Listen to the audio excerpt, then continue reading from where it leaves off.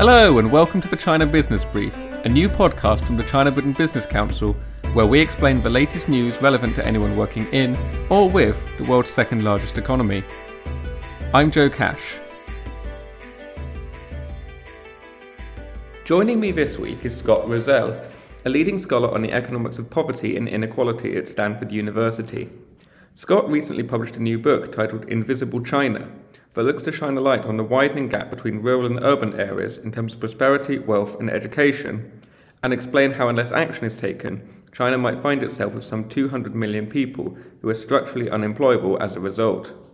Scott is a senior fellow at the Freeman Spogli Institute for International Studies, and he holds a professorship at Stanford University. Scott also directs the Rural Education Action Plan and is a fellow at the Stanford Institute for Economic Policy Research. Scott, thank you so much for joining us today, and welcome to the China Business Brief. I've spent the last week reading your book, and it's a great read. It covers so many interesting topics and goes into many different policy areas. I suppose my first question is, perhaps you could explain the premise of your book, how you carried out your research, and why you're publishing it now. Thanks, Joseph. It's a privilege really to be here. I'll try to keep that short. That's a big question because if I covered each year of the 38 years I've been working in China. And so I'm interested in poverty, alleviation. And the quick story is, for 25 years, I worked on agriculture, and it was giving farmers better incentives, giving them fertilizer, giving them market access, and then letting them move off the farm. That's where we saw 300-400 million Chinese rise out of poverty, right? We were working with the government in the mid 2000s, and we were doing a new survey from the Ministry of Agriculture that said, what else do rural people want? This is in 2005, the one job out regime. What else do Chinese farmers want? And they had a whole bunch of things. They had just built roads to every village, but there was irrigation and drinking water. And then at the bottom of the survey, it said, 其他请说明. It says, please, is there another thing you'd like? Please explain. And we went to 20,000 farmers all across the country. And they never fill that out. Half of them said, we want everything in that list, of course, right? Who doesn't want new irrigation? But they said the main thing we want is rural education. Because if I can educate my kid, our family is going to be, not only out of poverty, we're going to be, we have a huge future in front of us. It really started getting me thinking. And so that changed. And then I started studying it about what the nature of China's rural education is. And, I think I talk in the book, I won't go into the details, but if you use China's own census data, you compare China to all other middle income countries in the world, China is number one low in terms of level of education for its entire labor force from 25 to 65. They are the least educated country in the middle income world. 70% of kids have never gone past junior high. That means 500 million people in this labor force that's soon going to become high skill, high income. That's what I'm worried about. First, I should say it's a really excellent book, and I really enjoyed reading it, and I definitely recommend to any of our listeners out there. It takes you through some interesting discussions beyond how other countries have escaped the middle income trap, how China is being held back with regards to children's development from a physiological perspective, from a policy perspective. One of the points that you make in your book, which is a stark contrast to many of the other predictions for China's future that we're reading, is that unlike some of the other countries around it that have escaped the middle income trap, Taiwan, South Korea, by managing to harness its rural force, provide them with an education and move into, say, chip manufacture and high-tech industries, China's future might be more similar to that of Mexico or, say, Venezuela, where you have a disenfranchised group, particularly of unemployed men who do not have sufficient education to go into these areas, leading to a future where there is cartel and organized crime. Could you explain that prediction to us? Yeah, so I'm a development economist. I've for 35 years, I've sat in the village and collected data and analyzed it. So that's sort of the political economy downstream impacts of this. And that's certainly one of the potential, outcomes. But it's like this, right? I mean, let me tell you the results of a survey we did in a company that we were working with. It was a big company that made electronic product. They wanted, the company wanted us to go in and survey and find out what the workers in there were thinking about in life, and if they could offer them like some training to help them in the future. They wanted to keep them in the firm, right? To keep from turning over. So we went in and we got it was about 15,000 workers, and we gave them a survey and said, where are you going to be 10 years from now? This was in 2016, 2017. And guess what? 1% said, I'm going to go back to the farm. 99% said, I don't even know how to farm. Okay. So these guys aren't going to go back to the farm. 10% said, hey, I think I'll still be on the factory floor. Only 10%. 7% said, I hope I'm a goody-hoo. I hope I'm a self-employed worker working for myself. Because I don't want to be on the factory floor, and I want to, I'll either, have a little store or I'll do some repair shops or something like that, right? Oh, and because of that, guess what we did is we gave them a training program. Said, oh, if you want to be that, then you'd really like to do some business. So we started some after work training program in like business law, accounting, etc. And these were 100 classes of 40 each. Okay. Guess what? After 3 weeks, it was down to 300. After 6 weeks, it was a 10-week course, almost no one, because they could barely read, they could barely write. They couldn't grasp these concepts. Okay, guess what the other 1% of the people said? Only 1% of these workers in these factories said, I can take a job that's going to be the dominant job in a high-income economy, right? And all the rest, nobody else can do that. And so this really started to get me, concerned. And so you have these people who are trying to move into, as you write in your book, the informal economy, but they don't have the skills to do that. They will become increasingly disillusioned. The China dream of, we've been brought out of poverty, we're rising towards becoming, this great resurgent power again. The economic development is not going to be there. And then these people's dreams will be crushed because there just aren't enough. You write in your book how there are only so many kind of noodle stores you need on the street. You can't have everybody moving from the shop floor, from the factory floor, to selling noodles, to washing windows on the street. Yeah, you don't. In a high income, high skill economy, you don't need 60% of your labor force, in the informal economy. And if you do, you turn into, a Brazil or an Argentina or Indonesia, where that part of the labor force actually anchors down and weighs down the formal part. And, it hurts the formal part of the labor force. It's really interesting is, if you look at Chinese national statistics, okay, this isn't our statistics. This is from the State Statistical Bureau. The fastest growing part of China's employed labor force is the unskilled service sector, and it's the informal sector. So these guys don't belong to a unit. They don't have hourly pay. They don't have very good social services, shabao, right? They're part of this informal economy. And Li Keqiang actually knows that he's worried about this. I don't know if you remember last August, Li Keqiang said there's 500 million people that live on 1,000 yuan a month and lower, right? And he called them the Tanfan Jingji. He called them the farmers market employees. And that's who I'm worried about. It's exactly what you said, is once if their wages start to fall and they lose hope in the future, the question is, what do these guys do?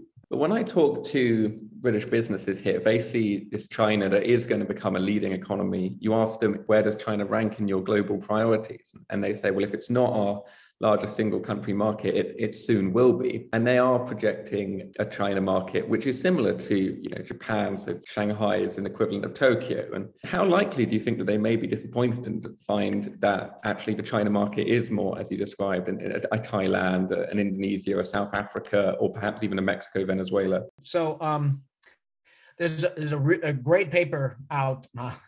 It's not mine. It's by Li Shi. He's a professor, used to be at Beijing Normal University, he's now in Zhejiang University. His collaborators are in Sweden and in Canada.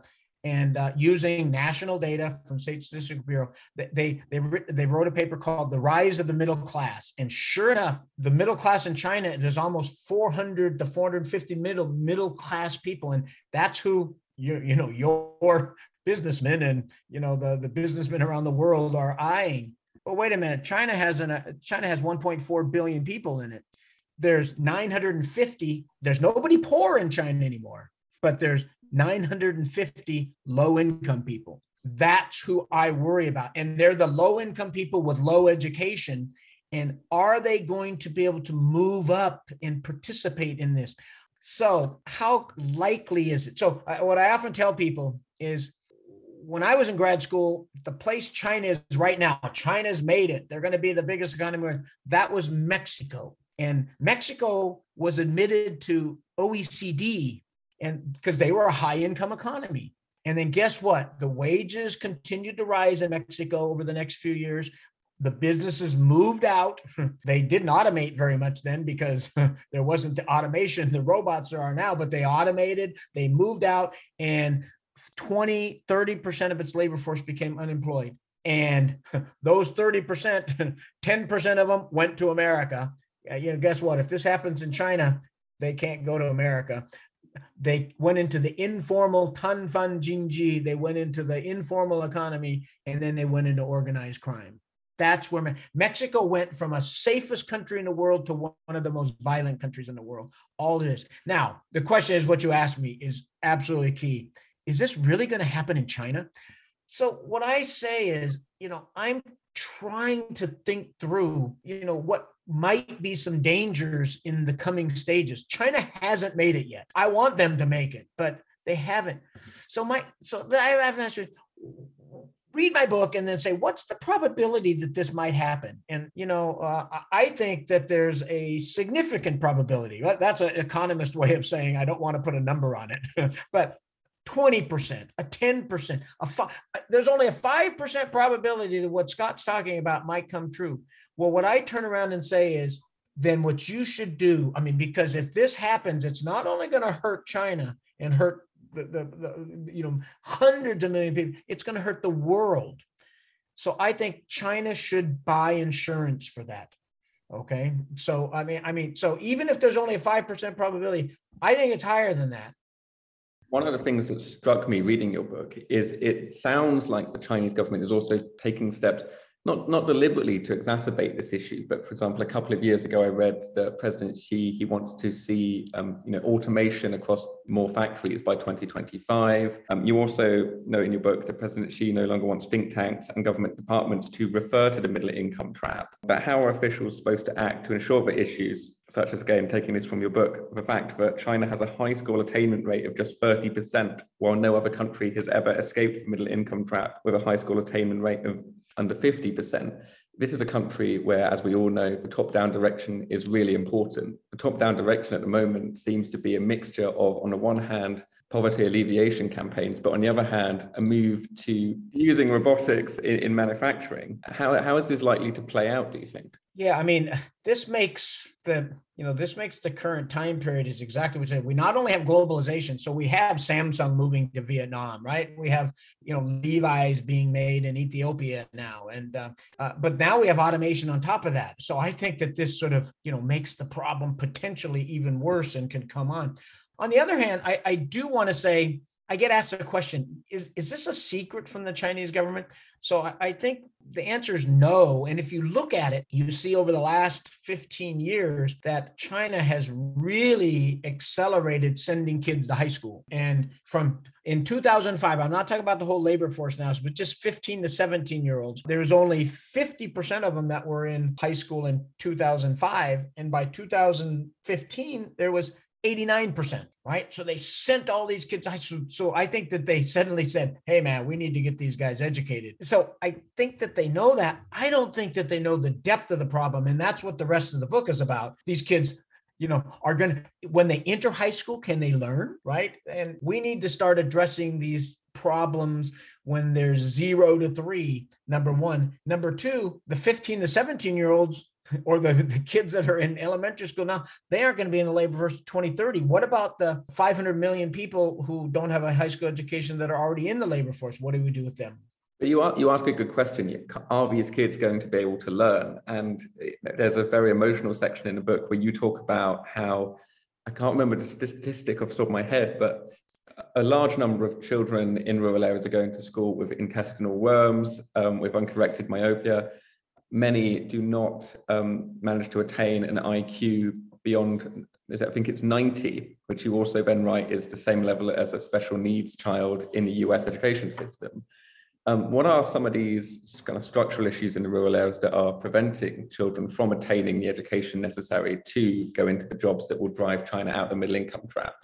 Yeah, well, and I think these are if there's two structural problems that haven't been addressed that really need to be addressed, it's what you just raised. And I'm going to do them backwards. Is first of all, the world has discovered, or at least economists have discovered, something called babynomics, right? Exactly. That it's really worth it to invest in babies. Because, the Chinese have a saying, at 3, you see the future, san sui kan lao.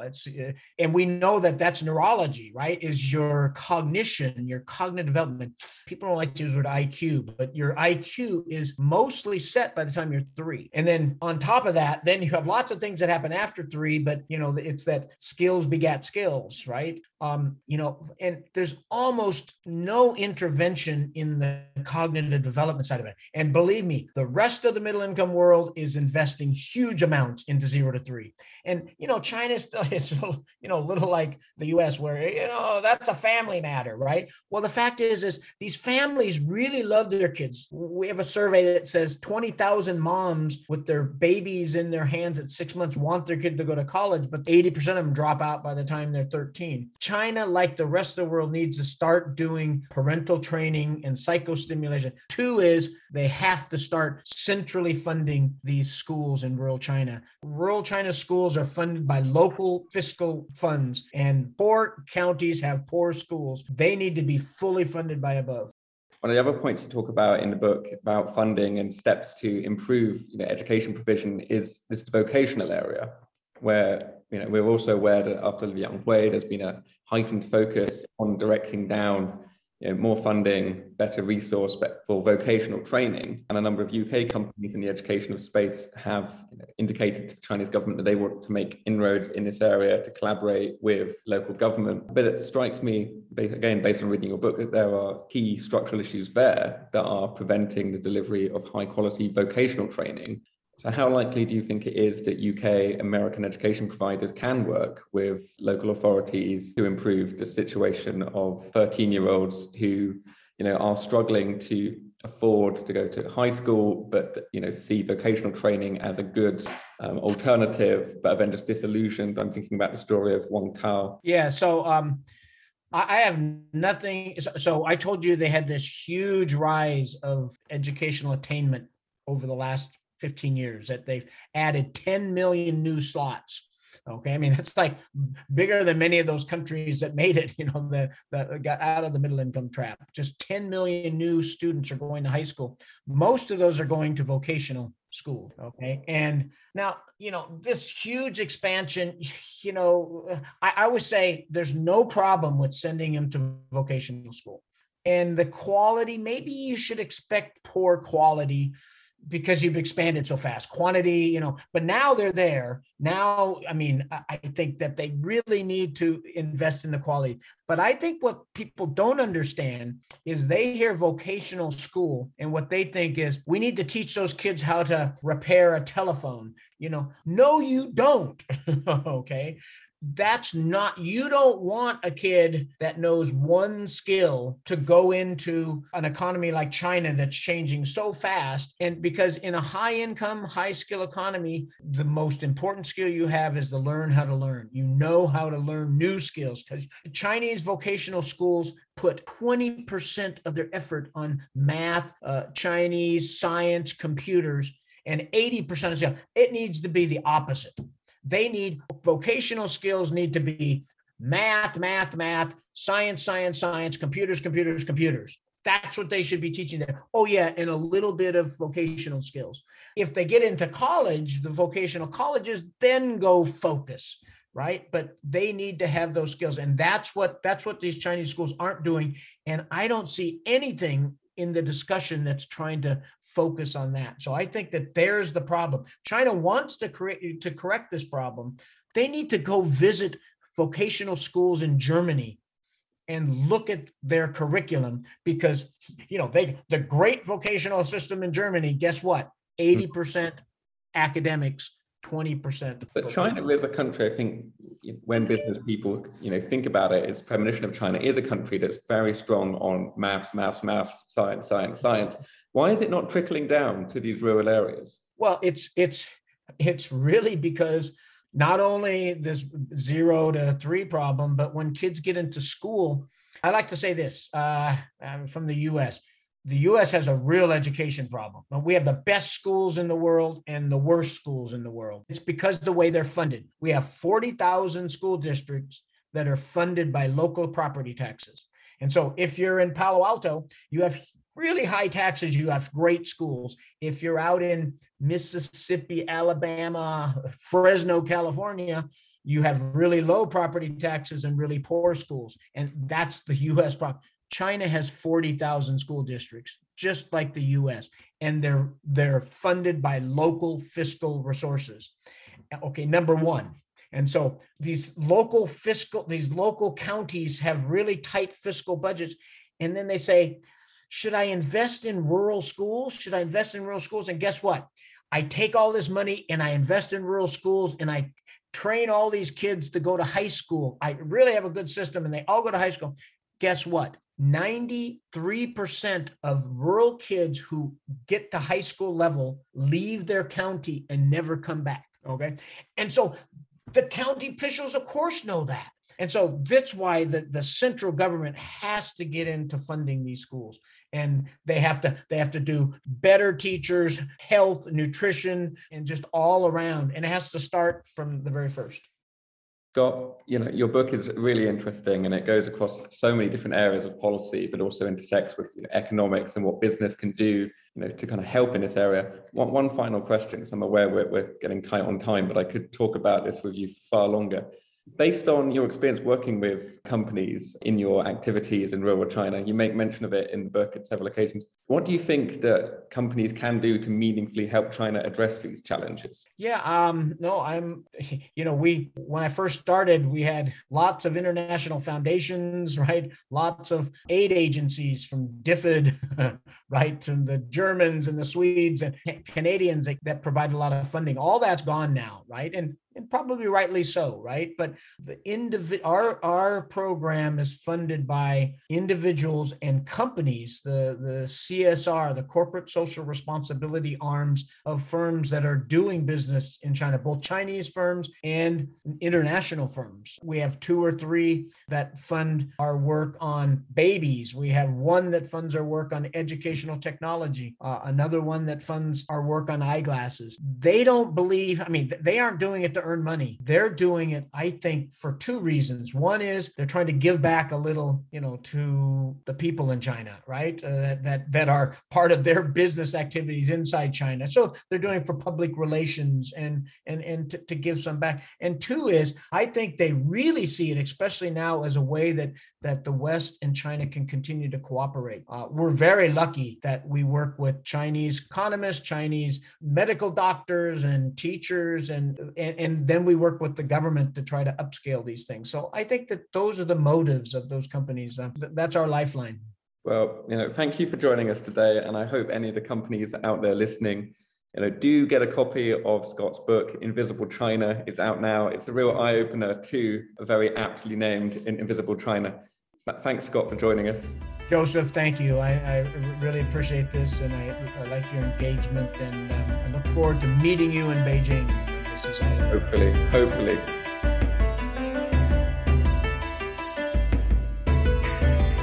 The China Business Brief is a podcast brought to you by the China-Britain Business Council. If you enjoyed this podcast, make sure you're subscribed. To find out more about our other events and activities, do check out our website at www.cbbc.org.